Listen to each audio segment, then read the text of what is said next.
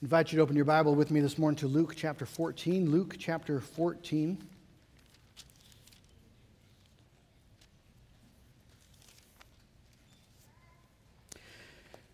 Luke chapter 14, if you remember 2 weeks ago, we looked at the first 24 verses as Jesus was just making hash of a dinner party.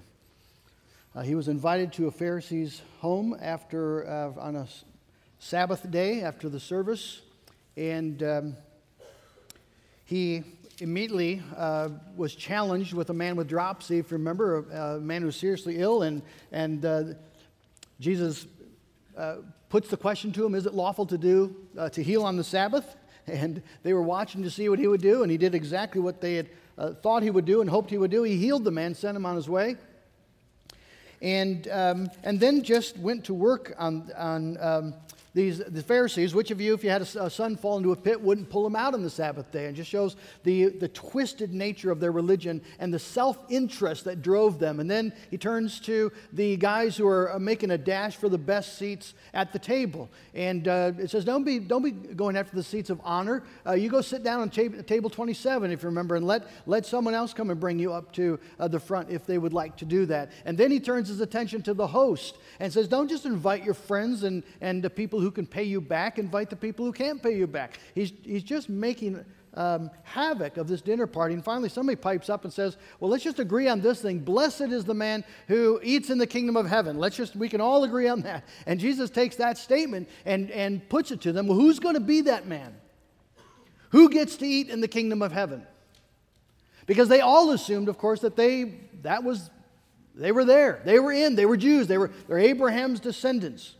And Jesus tells a story then of an invitation that a master gave to a banquet, and he sends the servant out to say, well, it's time. And so the servant goes out, and yet excuse after excuse. Well, I can't come. I just got married. Can't come. I just bought a field. Can't come. Just bought some oxen and need to go take a look at them. I'd love to be there, but it's not going to be possible this time. And the master was very angry and invites the people from the streets and the hedges, the people with bad reputations and ruined lives. He invites them to come.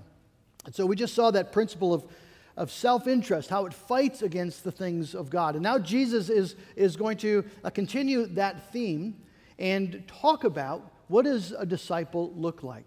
What does a disciple look like? Let's turn our attention then to Luke chapter 14. We're going to pick it up at verse 25.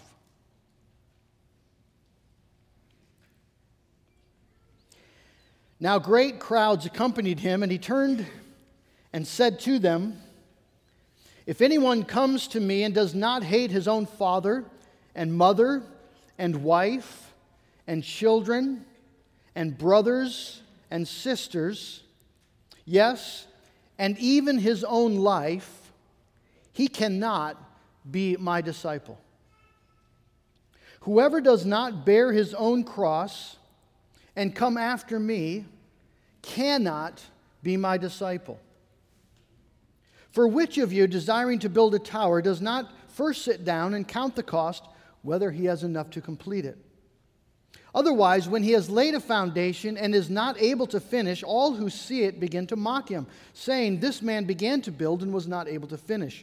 Or what king, going out to encounter another king in war, will not sit down first and deliberate whether he is able with 10,000 to meet him who comes against him with 20,000? And if not, while the other is yet a great way off, he sends a delegation and asks for terms of peace.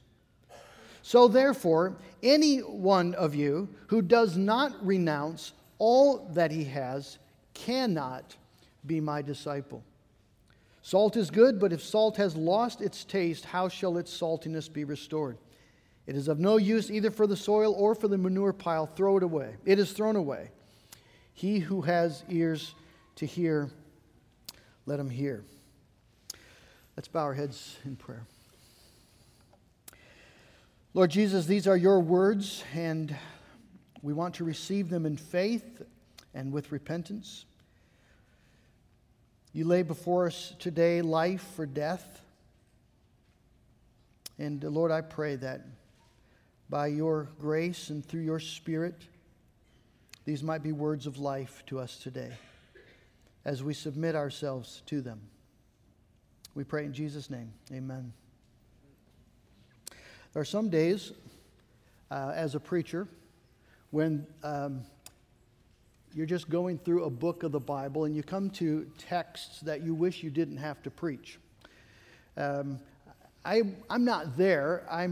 It's a privilege to be able to preach God's Word. And yet this morning, I think you may have noticed these are pretty strong words of Jesus. And they're meant to be strong words of Jesus.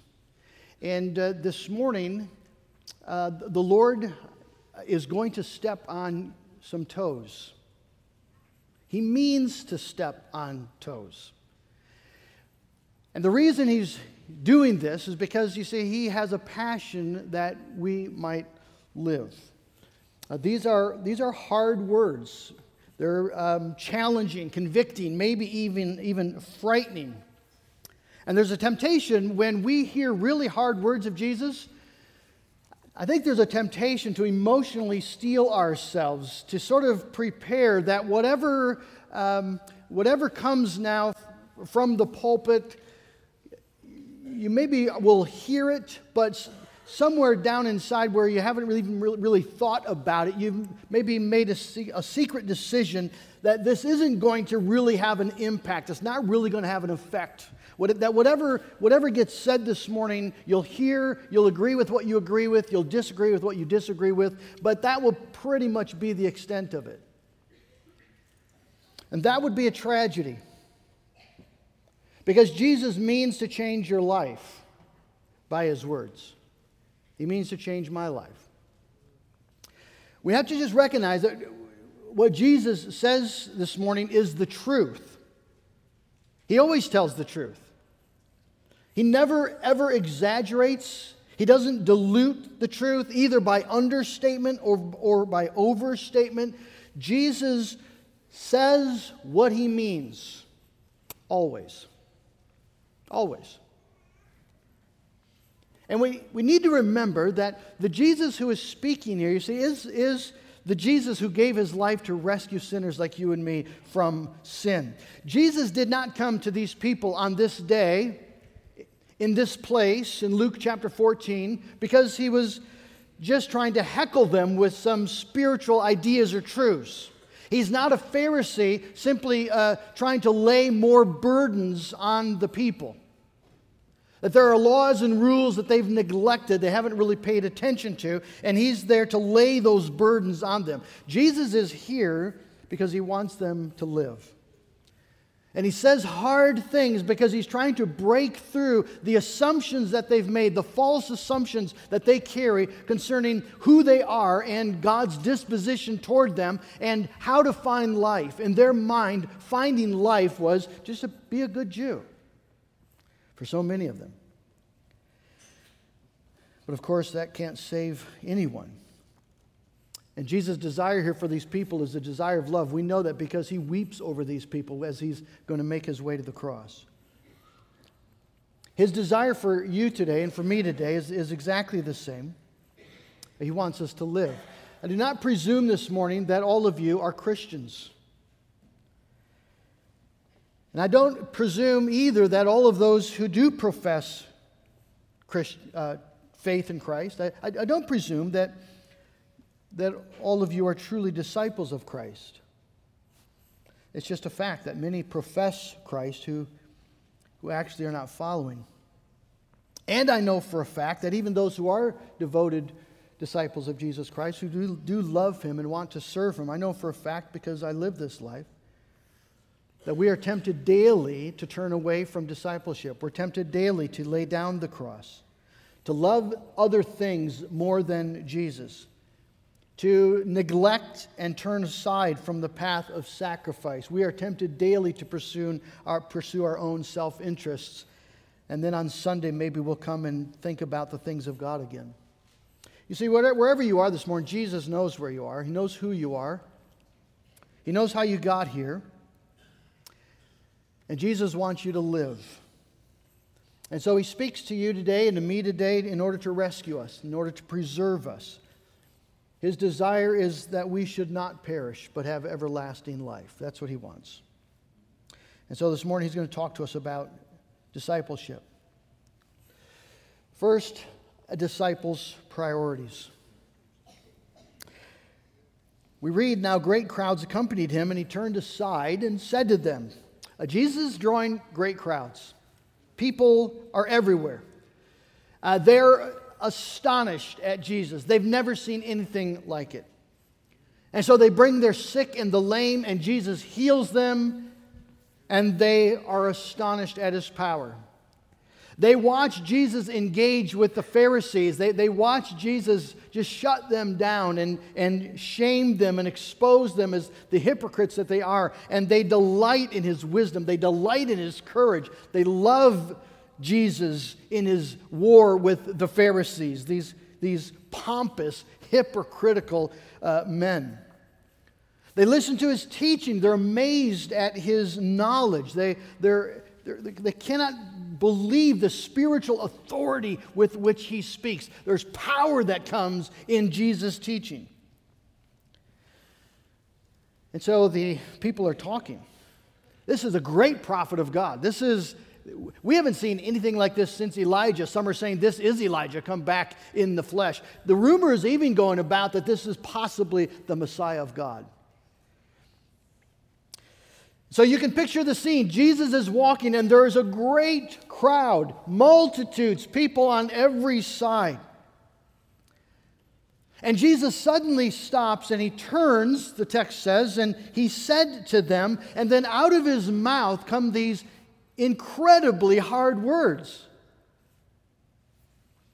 And it's evident immediately, you see, that Jesus is not really that impressed with crowds. He didn't come looking for crowds. He came looking for disciples. And so he's not really interested in just the curious. He didn't come seeking the intrigued or even the amazed. He came seeking disciples, real disciples. Because only real disciples are going to be saved. Only real disciples will be saved. So, what is a real disciple? Well, a real disciple of Jesus is someone who has determined that Jesus is simply and purely the most essential thing in life and then proceeds to act on that. So a real disciple will do things like you find the disciples doing. Jesus finds them fishing, or he finds them at the tax collector booth, and Jesus says to them, "You come follow me." And what do? They put down the nets, they step out of the booth, and they follow Jesus. And they don't know much about him yet. And there's something in the tone of his voice, something in the authority with which he speaks, that they understand suddenly that there's nothing more important in all their life than that they should follow this man. And so that's what they do. That's what disciples do. Well, Jesus makes this point using graphic language, verse 26. "If anyone comes to me and does not hate his own father and mother and wife and children and brothers and sisters, and yea, even his own life, he cannot be my disciple." Now, those words have been used by some who mock Christ. They've been used to ridicule Jesus. How can you say that Jesus is good when he tells people they have to hate their own families? I mean, that goes against every natural human disposition. This is a cult. You got to hate your parents. You have to hate your wife. You have to hate your children. And they'll just laugh. Well, how would you respond to that? Because that's what he says. What does it mean? Well, if these men would simply take the time to actually study the Bible and research it, they'd quickly find out what it means. You see, whenever you come to a place in Scripture where you don't get what it means, look for other places in Scripture that speak to a similar thing or the very same thing. And you'll quickly learn that Scripture interprets itself. And that's what we have here. If you turn in your Bible to Matthew chapter 10, Matthew chapter 10, verses 37 and following, we have here a parallel teaching where Jesus says the same thing in different language that helps us understand what he means here. Matthew chapter 10, verse 37. Just if you think about what we know about Jesus, the way he wants us to act towards family members, we know that Jesus upholds the law, so he wants us to honor our fathers and mothers. We know that he wants us to love other people as we love ourselves, love our neighbor as we love ourselves. Well, look at what he says here in Matthew 10:37. Whoever loves father or mother more than me is not worthy of me. And whoever loves son or daughter more than me is not worthy of me. And whoever does not take his cross and follow me is not worthy of me. It's parallel text, says exactly the same thing, but in different language. And here we see that what hate means is to, it's a preferential term. It's a common Jewish idiom that means to love less. So to hate someone isn't to have these strong feelings of revulsion or desire to do someone harm. It means you love them less. You find that exact usage in Genesis chapter 29, where in verse 30 we read, "Now Jacob loved Rachel more than Leah." He loved Leah. Some. She was his wife. But he loved Rachel. He loved Rachel more than he loved Leah. And the very next verse then, in verse 31 of Genesis 29, it says, "Now that when the Lord saw that Leah was hated, he opened her womb." Well, I thought, yeah. To hate someone is to love them less. It's to have less interest, less concern, less devotion, less desire, in comparison to the one that you truly love, that you truly are devoted to, that you most deeply desire. You find the same thing in Romans chapter 9 when the Bible says, "Jacob have I loved, Esau have I hated." It doesn't mean that God in heaven has this passionate hatred of Esau. It means that he has a passionate love for Jacob. And in comparison of his love for Jacob, the idiom means that Jacob is the preferred one and stands above. And he does not have that same desire and concern and passion for Esau. So that's what it means here, that as he says in Matthew chapter 7, "Whoever loves any family member more than me," if you love a family member more than you love Jesus, you hate Jesus. In Jesus' language. Thomas Boston says, "No man can be a true disciple of Christ to whom Christ is not dearer than what is dearest to him in this world." No man can be a true disciple of Christ to whom Christ is not dearer than what is dearest to him in this world. Friends, this is a strong word for West Michigan. Family is a big deal around here, and I'm thankful for that. Family is a great gift from God. Family is meant to be enjoyed. But marriage and family, wives, husbands, children, grandchildren easily become idols, and I don't think we even sense it. There are too many men and women in West Michigan, that's not just here, but who, because marriage is such a prize, such a thing to be sought for, because there's a conviction that life is found in marriage, make foolish choices about who that person will be. They would rather marry foolishly than wait on the Lord.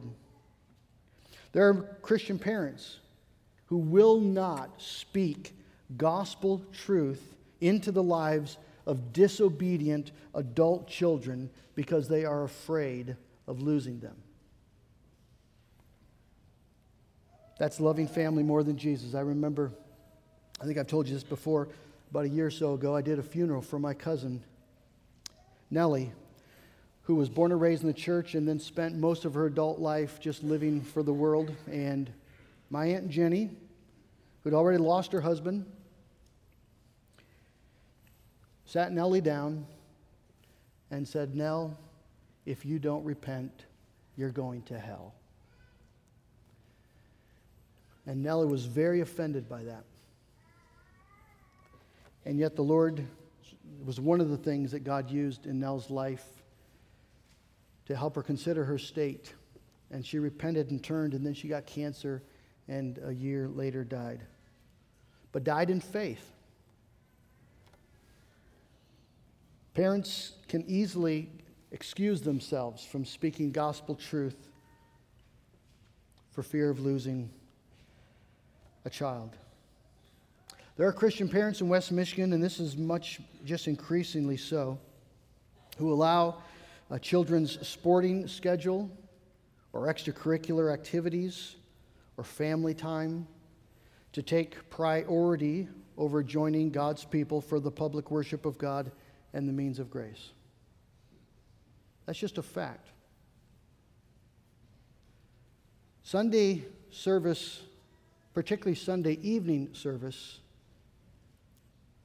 has declined so dramatically over the last 30 years, it's astonishing. I was just reading someplace, I won't have this stat exact, so don't quote me on it, but in the Christian Reformed Church, I think the stat was that now 17% of Christian Reformed members attend an evening worship service. So I just want to put that to you. What happened in the last 30 years? Was there some new revelation that we discovered in the Bible? Was there a fresh movement of the Holy Spirit that people suddenly woke up to the fact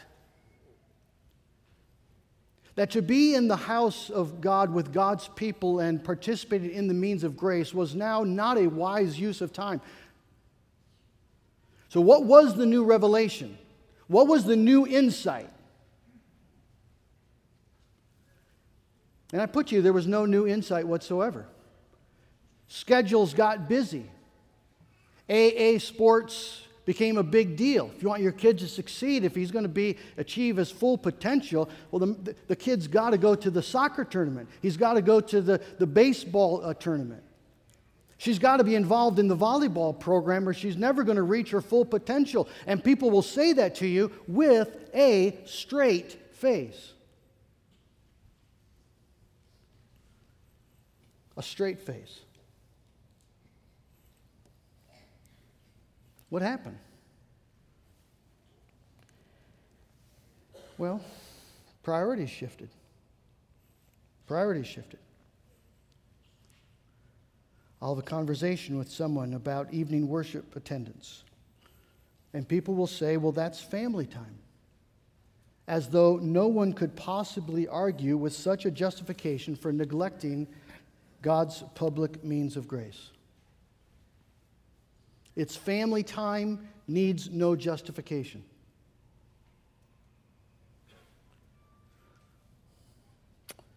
Are you sure? Are you confident that Jesus will accept your priorities? What if Jesus would say, okay, you've expressed your priority. Let me be clear about my principle. No one who places family over me can be my disciple.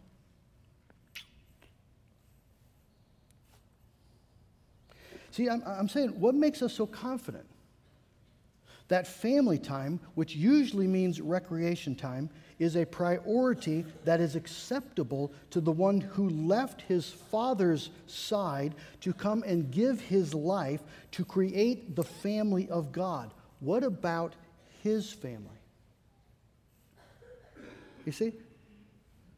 What if your family time priority on a Sunday afternoon doesn't wash with him? What if he's actually offended by it? Now, I know I am trampling all over feet this morning. But I don't know who we think he's talking to. I don't know. When we so glibly will use that excuse in light of the fact that the vast majority of the church, it wouldn't have occurred to them, in light of the fact that we have 6 evenings a week for family time, and we will quickly and easily say, oh yeah, but we've got things going every single night of the week. Sunday afternoon is the only time that's available. I just want to put it to you, brothers and sisters, are you sure that's going to wash? Are you sure? When Jesus says what he says, here. Now, some of you just might say, that's it. I'm not coming back here. I don't know what to do with this, brothers and sisters. Maybe there's some insight here into why Jesus, when he went to the cross and rose again, there were only 120 actual disciples. It's hard. It's hard stuff. If you think I'm just beating the drum, well, then come and talk to me. I don't know what to... Isn't that's what happened in West Michigan, and where we think that family issues and family time takes precedence and we don't blink an eye about it? And it's not just family, it's all sorts of things. Young people, is your girlfriend or boyfriend helping you onto God? Or is that person a constant temptation for you to fall into sexual sin, a temptation you're failing to resist over and over again? And so the question is, what's it going to be? You can't serve both Jesus and your girlfriend. You can't serve both Jesus and your boyfriend. Men, what about your career? What about your success? What about your pursuit of wealth? Which is it going to be? That's what Jesus is saying. Folks, what about the movies that you give yourself to watch and entertain yourself with, and the music that you listen to? Now, these aren't just rules. Do we hear Jesus? So when Jesus says, listen to the exclusive language. If anyone comes to me and does not hate his family and even his own life, he cannot be my disciple. In other words, Jesus is not saying there are two tiers of Christianity, two tiers of discipleship. There's the carnal or the fleshly Christian, and there's the spiritual Christian. And Jesus is saying, I recognize that many of you live in the carnal sphere, the fleshly sphere, where you just haven't really, it just hasn't quite clicked yet. But if you would like to move up to tier 2, if you'd like to be a really spiritual disciple, a serious disciple, well, you're going to have to place me first. It's not what he says. He says, unless you place me first, ultimately and truly, unless I have absolute priority in your life, you cannot be my disciple. You cannot be my disciple. So, there it is. That's what he says. That's a hard teaching. It's a narrow door, isn't it? It's a narrow door. What does Jesus say? Strive to enter the narrow door. And just think about who Jesus is talking to. He's talking to people who are standing there with their wives and their kids. And yet, he makes this radical claim. It's a narrow door. The question is, are you willing to walk through it? Are you willing to walk through it? Now, before you answer, there's something else you need to know. The disciples' principle. Point 2, whoever does not bear his own cross and come after me cannot be my disciple. We've come to that idea before in Luke chapter 9, where Jesus said the same thing. It is at the heart of what Jesus means when he thinks about a disciple. He thinks about somebody carrying a cross. In order to follow Jesus, you see, is to follow a crucified Jesus. It's to follow the Jesus who set aside the glory of heaven. It's to follow a Jesus who willingly came near to those who hated him and bore with the stench and filth of human sin, and who went to a cross, was nailed there, though he had done nothing wrong, suffering the greatest injustice in the history of the world. Someone who willingly bore the wrath of God for sinners. Friends, those are not the unfortunate realities of Jesus' life. Those aren't things that tragically happened to him. That was the purpose of his life. He chose those things. He purposed those things. He embraced those things. He picked up that cross on his way out of heaven and into a virgin's womb. He committed himself to be a disciple of the Father. And he carried that cross every step, every day, in every decision, every moment, gladly subjecting himself to do his Father's will. No more, no less, even to death on a cross. So his crucifixion, you see, wasn't the tragedy that ended his life. It was the glorious design and purpose that defined his life. He's a crucified Savior. And so Jesus now, our cross-bearing Savior, says, whoever does not do this thing, whoever does not bear his own cross and come after me cannot be my disciple. And the verb tense here it speaks of ongoing activity. This isn't something you do when you make profession of faith or when you were first saved. This is the everyday activity of being a disciple. It's a pattern of life. So being a disciple involves an ongoing execution, a continual crucifying of self, self-interest, self-desire, self-will. People use the term, bearing my cross, to refer to some difficulty, some hardship that they have in their life, and they'll say, well, that's just my cross to bear. Well, it might be, but that has nothing to do with what Jesus is saying here. To bear your cross is intentionally to die. Over and over and over again for Christ's sake. So David Gooding says, a man carrying his own cross along the street of some ancient city was normally a condemned criminal or a defeated rebel sentenced to death, deprived of all rights and possessions, and on his way to his execution. If you saw a guy walking down the street with a cross, you did not wait for him to come back. He wasn't coming back. He was on his way to die. His life was over. And friends, that's exactly what Jesus is saying. When you come to Jesus to be a disciple of Jesus, when you come confessing your sin and submitting to his lordship, receiving his forgiveness, your life is over. It's over. You died in Christ, Paul says. And it's such good news. It means we died to the wrath of God. We're no longer under it. We died to the condemnation of the law. We died to guilt and to sin and shame and death.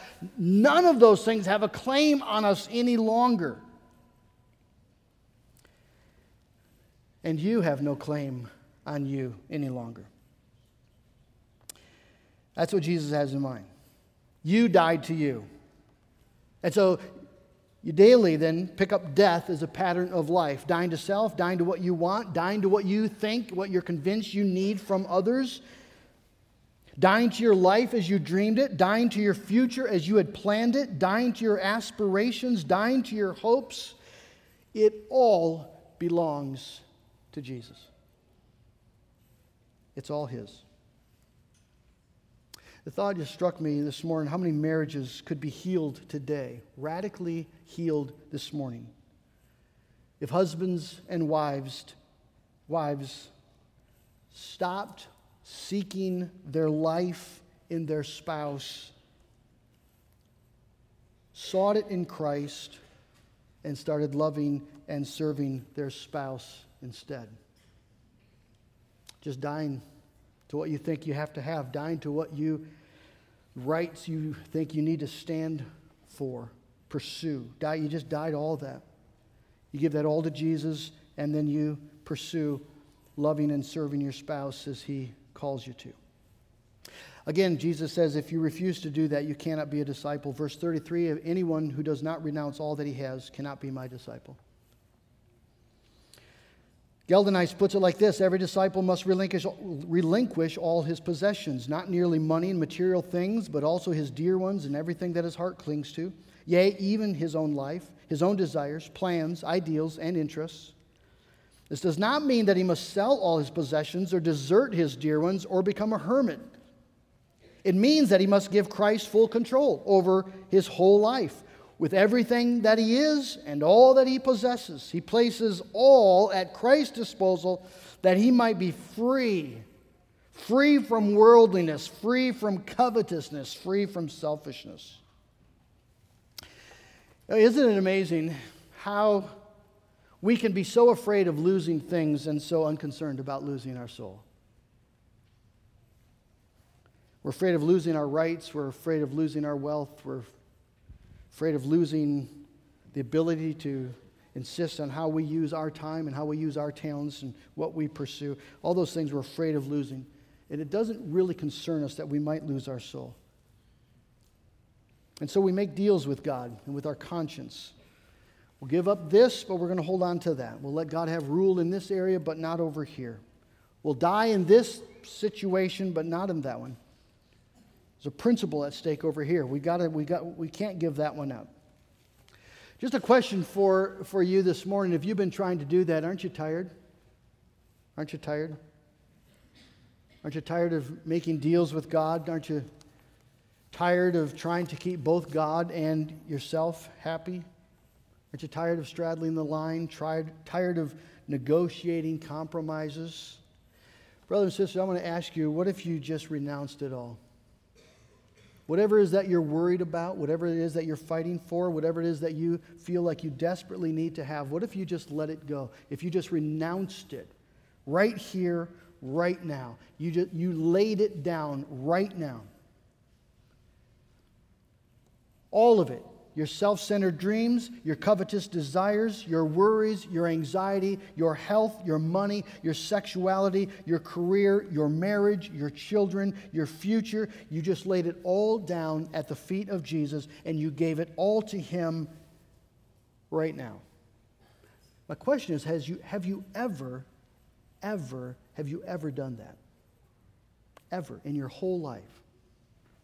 Have you taken everything that you are and laid it down on purpose at the feet of Jesus and left it there? Jonathan Edwards, an 18th century American pastor and theologian, wrote this when he was 19 years old. I have this day been before my God and have given myself all that I am and have to God, so that I am not in any respect my own. I have given myself clear away and have not retained anything as my own. I pray that God, for the sake of Christ, will receive me now as entirely His own. That's a frightening prayer. And it's one of the most freeing, encouraging, life-giving, helpful, spiritually powerful prayers that you will ever pray. Lord, take it all. I'm done fighting for it. I'm done worrying about it. I'm done pursuing it. This is not my life. This is not my goal. This is not my future. You are all of that. Lay it all down. But before you do, one final point. Jesus asks you to count the cost. Count the cost. 28 through 32. Which of you desiring to build a tower does not first sit down and count the cost, whether he has enough to complete it? Talks about a guy who's going to build a tower, and he starts building the tower, and then he gets about halfway done and realizes he doesn't have what it takes, and so there it stands. And people walk by, and they laugh at how poorly he planned these things. The same with a man going to war. Why does Jesus want you to count the cost? He means what he says here. He says, don't just trot up here and say, yeah, I'm a Christian. Don't just quickly sign on the dotted line. Yeah, that looks good. I like hanging around Christian people. I'm comfortable with Christian truth. I'm pursuing this or that in my life, and I think Jesus could help me with that. Jesus says, don't do that. Don't go there. Because you're going to make a fool of yourself. Because you didn't count the cost, and you're going to kind of pass on when it gets hard, and when Jesus starts demanding things and you realize what this actually means, you're just going to bail. Which is why when persecution comes, Jesus says many will fall away. They didn't count the cost. They never thought it would come to this, that Jesus would ask that. Not losing my business, not being mocked, not going to jail, not being persecuted. You see, Jesus does not want you to be uninformed about what discipleship really means and what it really involves. And so he puts the hard things right up front, right there, bold colors, right on the top of the brochure. You see, that's not how the devil works, is it? The devil does exactly the opposite. He buries all the hard things in the very, very fine, small print on the back bottom of the brochure where nobody's going to read it. What you're going to read on the front page, right up there in bold, bright letters, is life, happiness, freedom, success. You want those things? The devil says, follow me, I'll give you the world. You can have whatever your heart desires, whether it be tawdry things like sexual pleasure or respectable things like financial peace. It does not matter to him. You just follow him, and he promises to give it to you. It's right there in the bold print, but only in the very, very fine, small print will you see that his promise of life is actually death itself, and his freedom is nothing but bondage, and his success is everlasting loss. And so Jesus says, friends, count the cost. Discipleship means death to self, death to success, death to security as found in this world. We simply follow Him and die to that. Now, my final question is, who would do this? Why would you do this? I mean, if that's really what it's about, why don't we just kind of quietly make our way out and say, that's not for me? Why would anyone do this? Well, do you want to live? Do you want to live? You see, friends, there's only two options in the world. You can either have yourself or you can have Jesus. You cannot have both.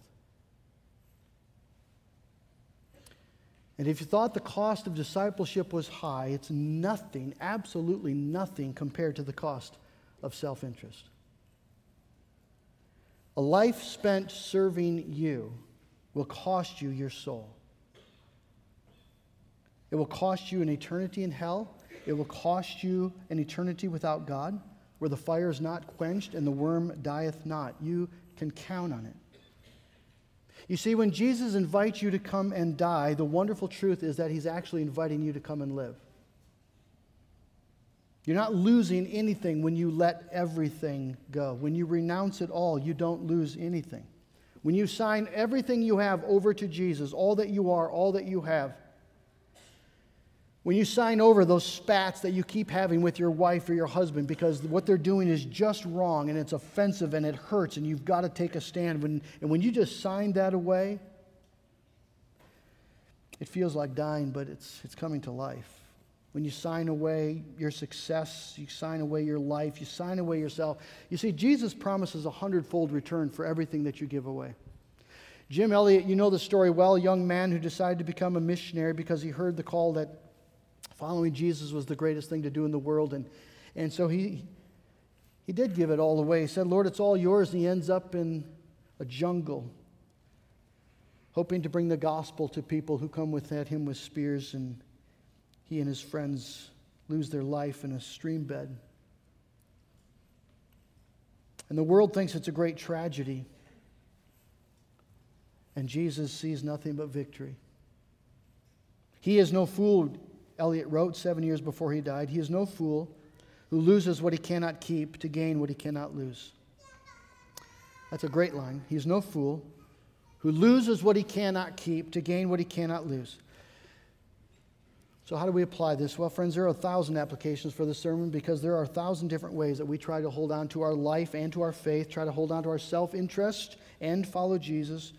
And it shows up in how little time and effort we give to giving ourselves away. It shows up in how hard it is for us to forgive people who've hurt us, how hard it is for us to give sacrificially from our finances, how painful it is to give up a cherished sin or a favorite hobby that's just getting in the way of our responsibilities, or a dear relationship that is not pleasing to God, or simply our Sunday nap.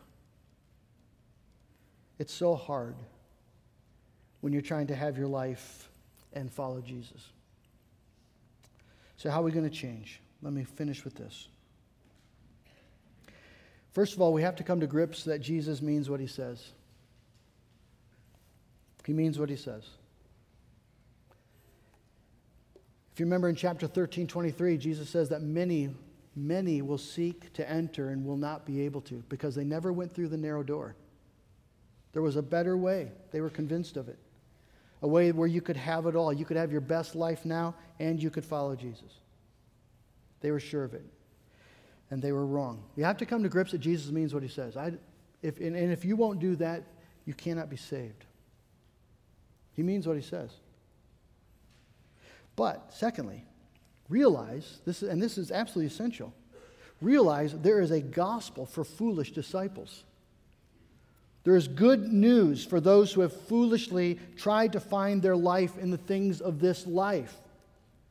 In just a few chapters, we're going to come to the story of the prodigal son. If you remember the prodigal son, raised in his father's household, recipient of all of his father's care, and yet he decided to throw it all away and seek his happiness in the things of the world, and he lost it all, and he comes to his senses, and he repents. And he says, I'm going to go back to my father.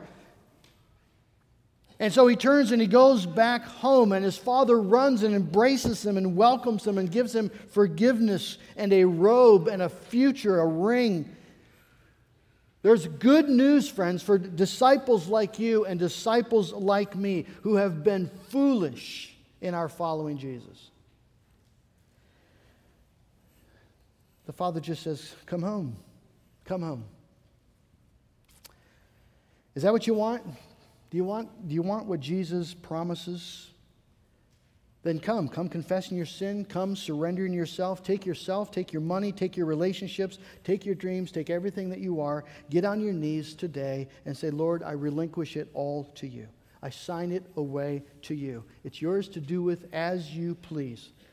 You are the one great priority in your life. I want your self-giving, self-sacrificial love to be the overruling pattern and principle of my life. Save me from myself and make me a disciple. I promise you, Jesus will hear and answer that prayer. Let's bow together.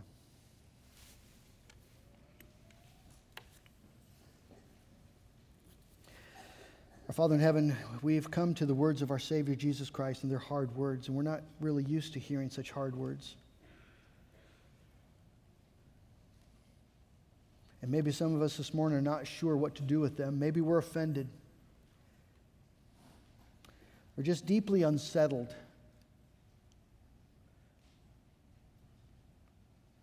Maybe we feel hopeless. We've blown it so many times. I thank you, O God, that there's a gospel for failing disciples, like there was a gospel for Peter, who promised he would follow Jesus to death and then denied that he ever knew him in front of a young girl. And Lord, we've made those choices 1,000 times. I thank you, Jesus, that you never give up on us and that you invite us again today to be a disciple, to pick up the cross again today, to lay down our worries, to lay down our rights, to lay down our life, to refuse to let anything take priority over Jesus, not a husband, not a wife, not a child, not a frantic, busy world that screams out its priorities and tries to mold us in its image. Jesus, forgive us for our failures, but thank you so much that you can take foolish disciples and you can teach us how to follow. Father, we don't know all the ways that this could change our life, but you do. And I pray, Lord, that in the days and weeks ahead, we would see the fruit of your word as decisions are made, as we die to ourselves, and we trust in Jesus and follow him. To you be all the glory. Amen.